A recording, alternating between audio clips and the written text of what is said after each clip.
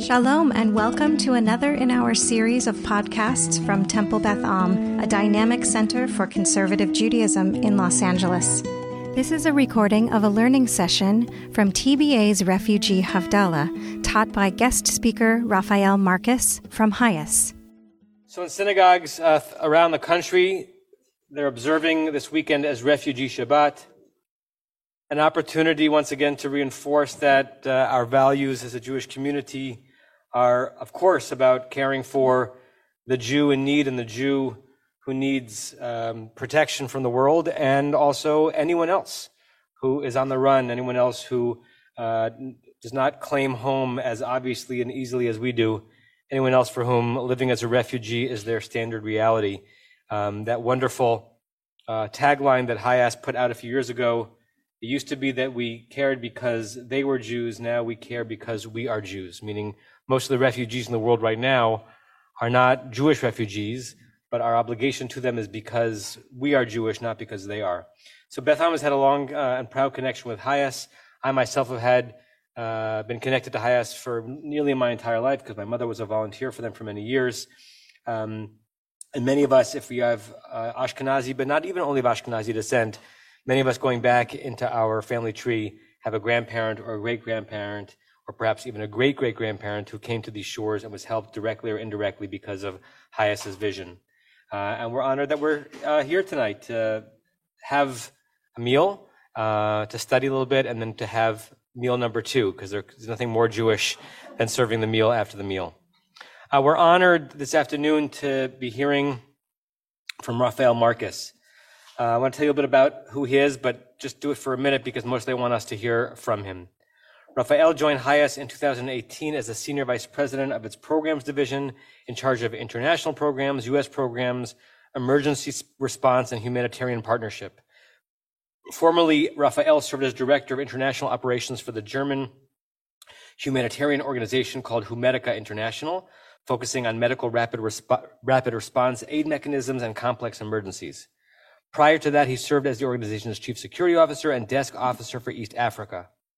Over the years, Raphael has led emergency humanitarian operations in disasters such as Typhoon Haiyan, Philippines, the Nepal earthquake, an Ebola outbreak in Liberia, the earthquake in Haiti, and in protracted crises such as the famine in the Horn of Africa, the civil unrest in the Central African Republic, and the Syrian refugee crisis. Raphael is an expert in humanitarian emergency response and has an MPH in emergency and disaster management from Tel Aviv University. Raphael served for 3 years in Sahel and the IDF as a staff sergeant and medical team leader in Special Forces, in a Special Forces reconnaissance unit. He was born in Bern, Switzerland, the capital, where his father served as the chief rabbi, and at the age 14, made Aliyah along with his family. We are so honored, Raphael, to have you in our midst and to be speaking to us today. Baruch haba.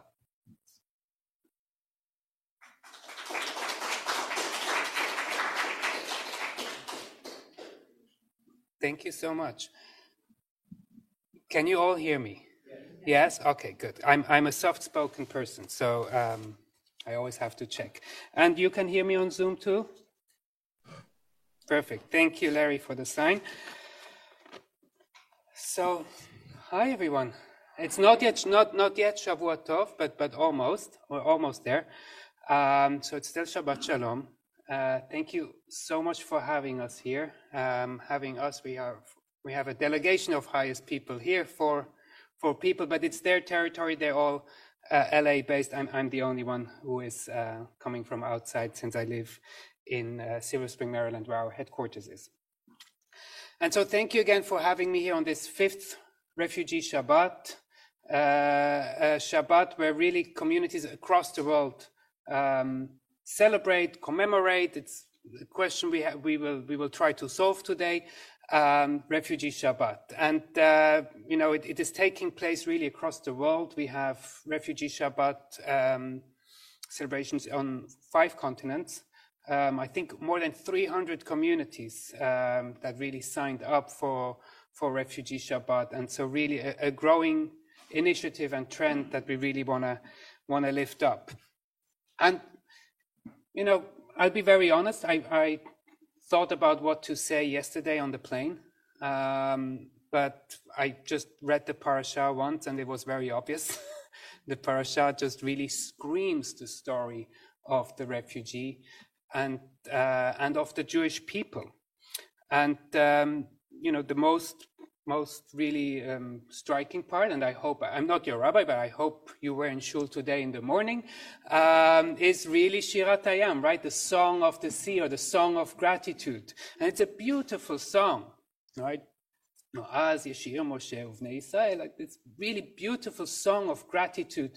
And this song really of having just crossed the Red Sea and having just left behind what made them feel unsafe, and having this barrier now finally between them and what has made them feel unsafe. And so it is an obvious connection between the parasha, between Parasha Beshalach and the story of a refugee, and why I'm here and why I'm going to talk to you. But it's also really it's really only one part, right? It is we are reading how they are crossing the Red Sea and celebrating that. But what I'd like us to do today in the next 15 minutes is really to think about the whole continuum of a refugee journey, which starts with deciding to leave, being on the journey, and eventually arriving at a place they feel home and they feel safe. But I would say that something which is very special about the Jewish people who have really experienced it, but not only Jewish, refugees in general, is that the continuum continues. It doesn't end with integration, because what we see so often is that refugees themselves then become people who help refugees, who stand up for refugees and who speak out for refugees. And that is really kind of the fourth step, you can say, from leaving, from going through the journey, from integrating in a new place, and then eventually also being able to stand up and advocate and support refugees. And that is the wonderful story of the refugees. And again, we see it all around. Last week I had a meeting with the Deputy Assistant Administrator of the State Department Bureau for Population, Refugee and Migration. It's a crazy title. And I was telling her that I'm going to LA. I was very excited because it's my first time in LA, actually. And I told her she was going to LA, and she said, "Oh, wonderful. One of her best experiences was in LA just a year and a half ago, when she came to visit the Vietnamese community when they were working to support the Afghans fleeing Kabul." And that really touched her heart. And so we really see refugees all around the world that once they have settled, once they have found a home, they remember the journey that they went through, right? Zacho, and really stand up for other refugees. And I mentioned before, is it commemoration or is it celebration? So I would say, if Refugee Shabbat would be on Shabbat Zachor, where you have to remember, it would be maybe more commemorating. On Passover, we should definitely all also remember, but it's Beshalach, it's really Shirat Hayam, it's the song of gratitude. So I think we are celebrating Refugee Shabbat, and what I would really like us to do is celebrate you as a community, and all the other communities here in the US and around the world that are standing up and supporting refugees, not only by advocating and speaking up, but by actually supporting refugees, right? Like this community here, which was one of the first communities that formed a Welcome Circle, which by now has really grown. We have over 80 Welcome Circles in the US. We have Welcome Circles in Europe even, in all kinds of different countries, in Ireland, in Belgium, in Italy. And so it is really this, to see refugees like what she saw with the Vietnamese is really amazing. And it's not only that. Our rabbi just said, right, we used to help refugees because they were Jewish. Now we help refugees because we are Jewish, right? This is the same continuum. And one of the things that has actually contributed to that, because Hayes started really to help refugees only in the late 1990s was the state of Israel, right? So once there was a home state, once there was a state where Jews could find safety, in addition to the US, there weren't so many Jewish refugees left, right? It was really during the 1990s, there was another wave of Jews leaving the former USSR. And after that, HIAS really found like now we can do that continuum, right? We don't have to help ourselves anymore. We can now finally, as former refugees, as the people who have experienced that history, also reach out and help other refugees. And so the state of Israel, which really gives this home state, right, has definitely also contributed to that, together with the strong Jewish community in the US, which had already found a home over many decades since HIAS has been working. And HIAS has been really working for, we say, over 130 years. The exact date is currently under question. We say more than 130 years. HIAS is the oldest refugee agency in the world and one of the most important one. We are one of the 5 biggest partners of the United Nations High Commissioner for Refugees. And we work currently in more than 20 countries. And our programs are, we always talk about our core programmatic areas, which are prevention and response to gender-based violence, mental health and psychosocial support, legal protection, and economic inclusion and integration.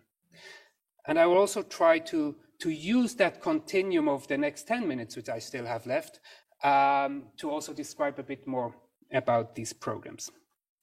One more thing that I did want to mention is it's very interesting with if you look at some of the drafting of the really most important documents and conventions, like the Convention Against Genocide or the Geneva Conventions or the drafting of the 1951 Refugee Convention, as well as the Declaration for Human Rights, Jewish people were very, very instrumental in drafting these, right? Raphael Lemkin, who was very much involved in the Universal Declaration of Human Rights, as well as René Cassin. So these are all people who had experienced it by themselves, often in Europe, and that had brought them really also to really stand up and be part of that. And there's actually a very interesting article that also tries to show how the Jewish values feeded into that, because actually all those 4 that I just mentioned were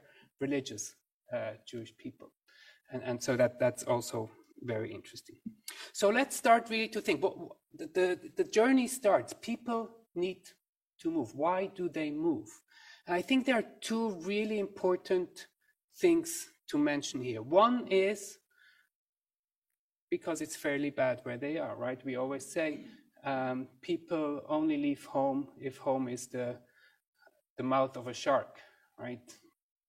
And we always have to remember that. And we see that in Venezuela right now, as one of the rare non-Americans at HIAS. I am able to travel to Venezuela, and I was there, and it is very bad. And, you know, sometimes people still have to ask, what's the reason? I don't have to ask what's the reason. If I see 6 million people leaving one country, 1/4 of the population of Venezuela, it must be fairly bad. And we see that in Ukraine right now. And we see that in all the other places where HIAS has been working. So that's one factor, obviously, the obvious factor. People leave because it's bad. But the other reason is because they have the courage to do so. They have the courage to do so, and they have the faith to do so. And it's very interesting if you look at last week's parasha, and I only know that because it's my parashat bar mitzvah, Parashat Bo, at the end, when you read the Haftarah, there's a sentence, Al tir'a Yaakov, don't be afraid, Yaakov. So it really ends with this, don't be afraid. And then the next week, we read how they really take on that really difficult journey of crossing the Red Sea, obviously with a lot of help by God, who somehow made that miracle, but still, You need a lot of courage to do so, and I will not lie if I say that the resilience that I've seen in refugees all over the world is one of the most inspiring things that I have and will ever experience. And, just having crossed this barrier, it's really hard to imagine. We look at the barriers that people are crossing nowadays, right? I don't know if many of you know the Darien Gap, right? One of the most treacherous journeys that people can actually take, weeks within a rainforest between Colombia and Panama. And as difficult and dangerous it is, we have, on average, over the last couple of months, 1,000 to 2,000 people each day arriving on the Panamanian side, where we have staff members welcoming them, providing them services, and providing them information for onward journey. Or even more, if you look at really analogy of what we are reading, Red Sea, let's think about the Mediterranean.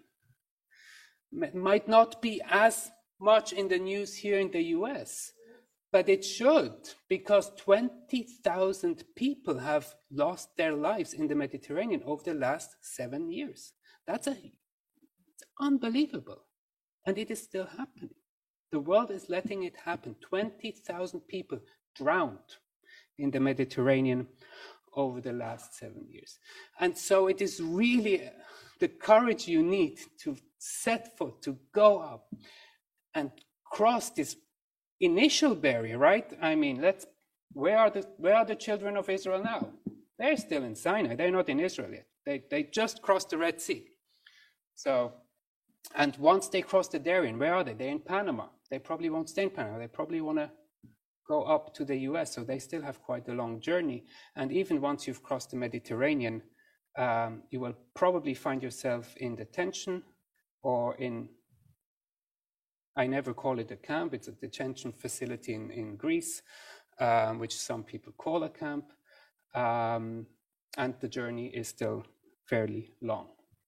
So a lot of courage and a lot of faith. And the faith piece is interesting because what happens after the song, after Moses and the children of Israel sing the song of gratitude, what happens after that?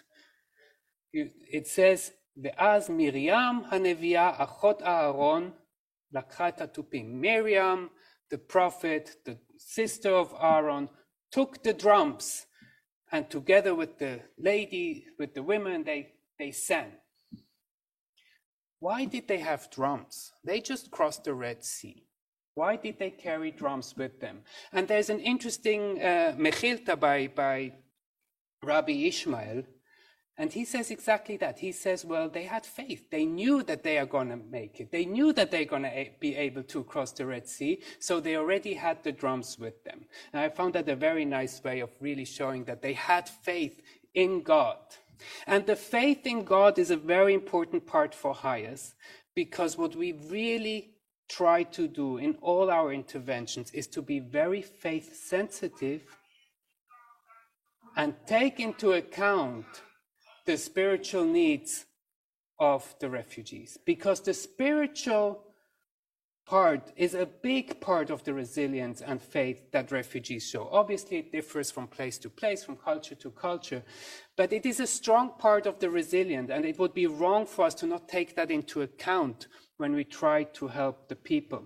And it can be quite traumatic to cross such a barrier, such as the Darien, but also the Red Sea. If you really look at the words of the song, it's not all gloomy. It's a lot of, and he crushed Pharaoh into the sea, and he drowned the horses, and there's some strong language, and I think it indicates also to us that there's a lot of trauma involved when crossing such a barrier. And then the other question, why do women have to have a separate song? We just sang all together, and then Miriam takes it and they say, well, that's my interpretation, but it is something that I definitely know from my work at HIAS.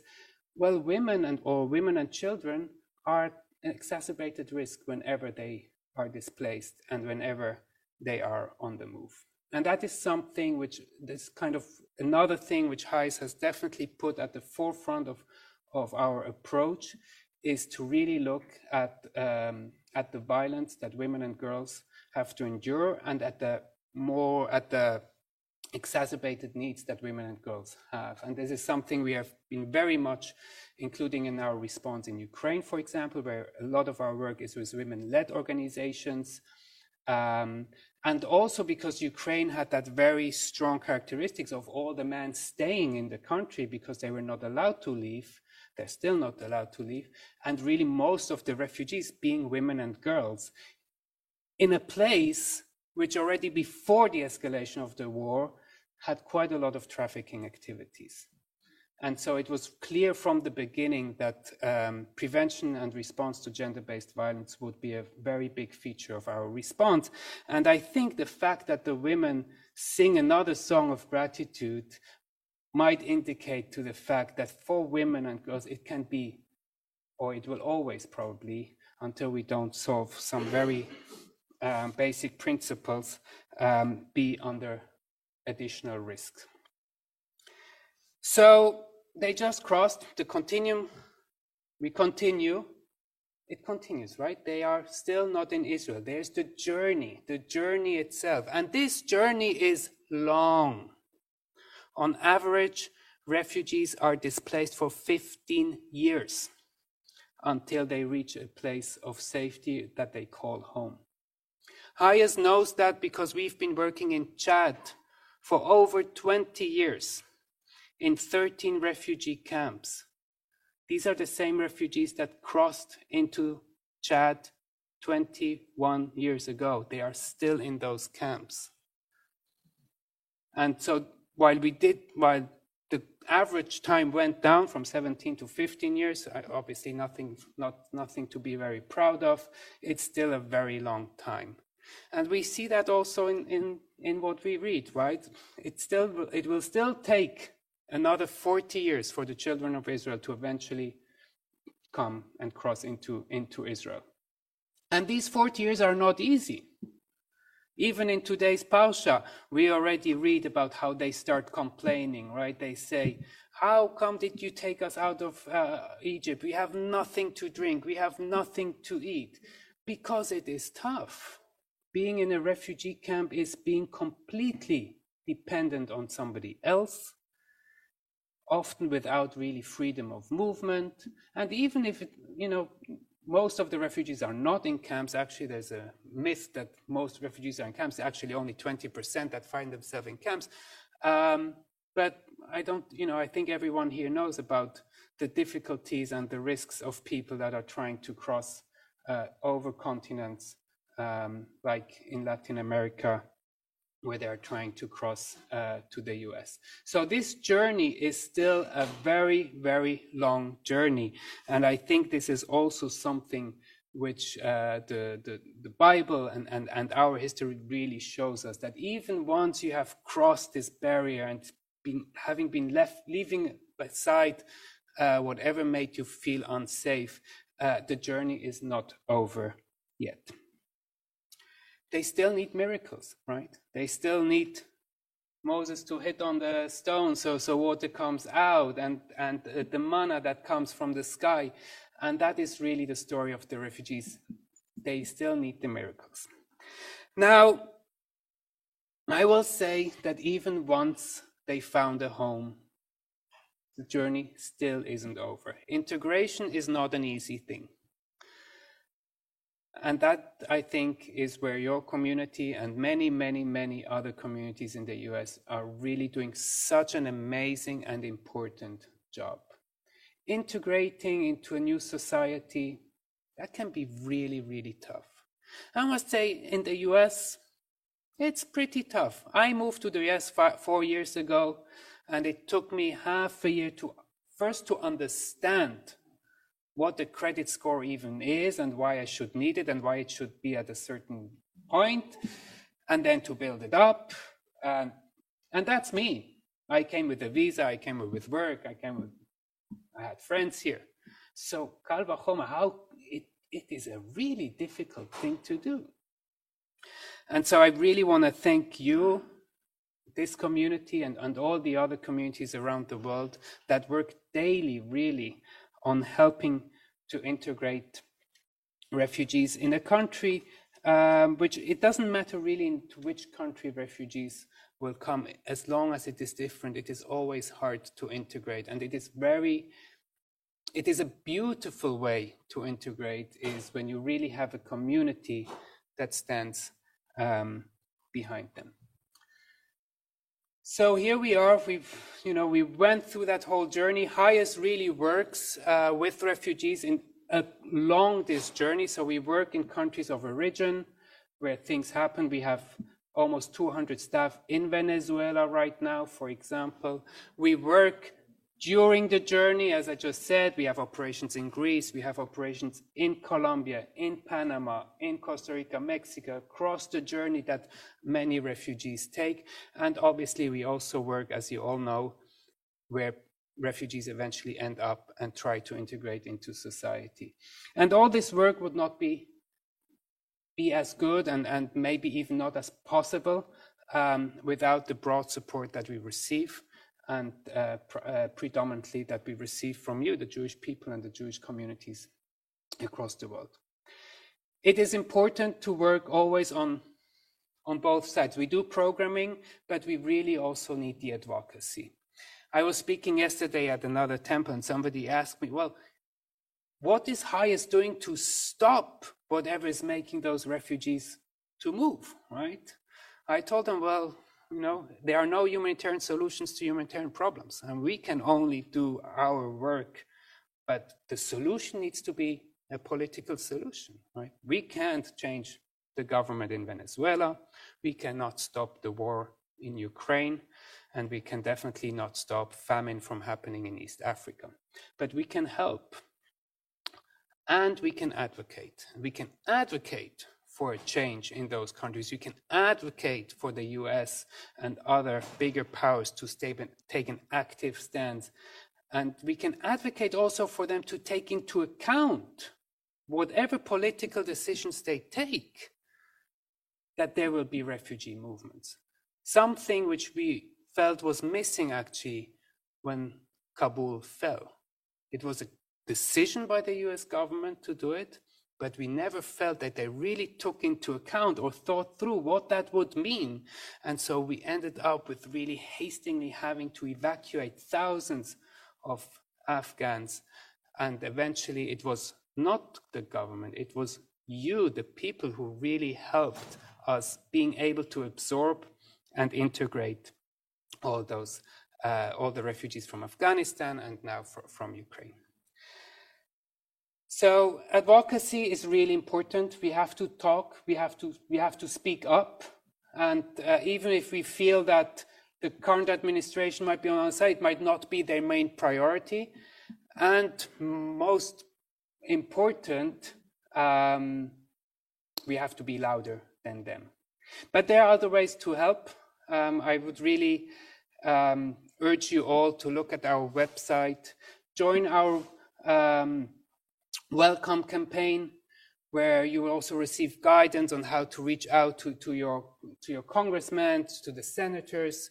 There's the JPAC event in Sacramento in another month, March 10, 11, 12, I think.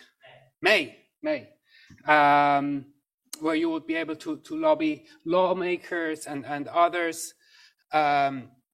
And please also sign on the letter for the Senator Bill 85, a really important bill. When talking about integration, really important, because what this bill would do is really provide refugees with additional 3 months of support to integrate. Right now, it's really only 3 months, and then refugees are for themselves. And this bill would be unique in that it would really prolong that by another 3 months, something that we would all really welcome.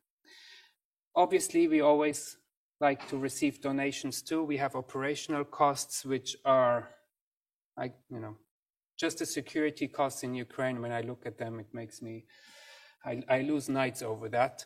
The well-being of our staff, things which donors don't really always cover. But more important than donating to Highest here in Los Angeles is donating to local organizations, local grassroots organizations that are really embedded in the community.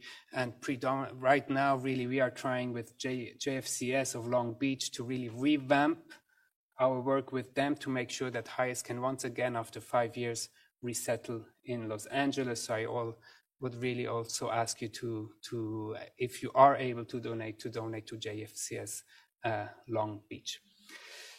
I will end here. Thank you very, very much for having us, for listening.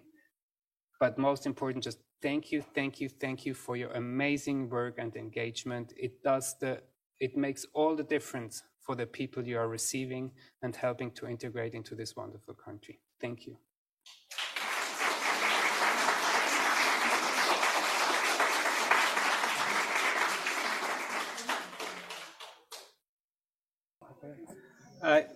Shabbat is pretty much over, but I know that some of us are wishing that this were a summer Shabbat, that we're not ending till 9, so we would have more time to hear from Raphael and learn from him. Let's pause to see if we have just a few questions. I know the questions will continue. Shh, just keep it quiet in the room. It's hard in the room. If we have a couple of questions for Raphael based on what he said, let's field one or two, and then we'll go on with Mari Ben Havdalah. AJ?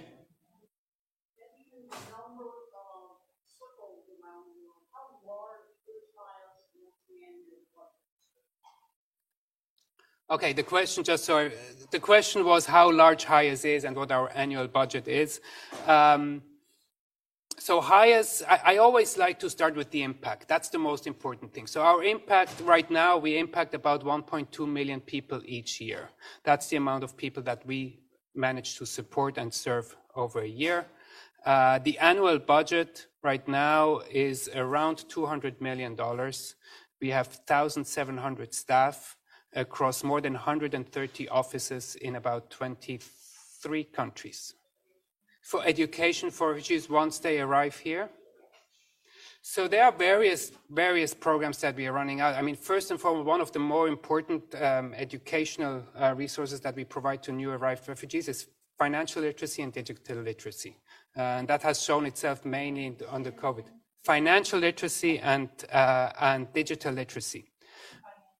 Right, because people not necessarily have the digital skills, they definitely don't know the financial systems. And so that's a very big part of what we provide. We obviously try to bring the kids to school as soon as possible. Often refugee kids who have arrived here have not gone to school for a long time. And so it's important to also really put that at the forefront. There's also, for resettled refugees, there's a lot of education happening before they are resettled. We call that cultural orientation. That is courses that Highest, for example, gives in Israel to refugees that are resettled from Israel to the US or to Canada and to and Australia.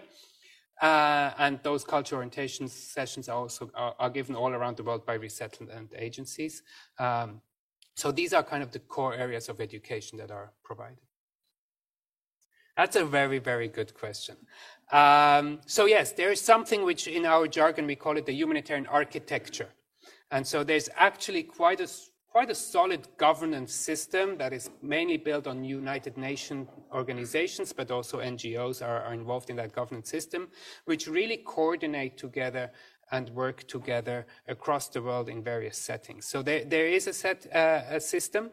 I won't say it works flawlessly, and it depends on what crises. It goes down from global level to regional to up to the municipal level.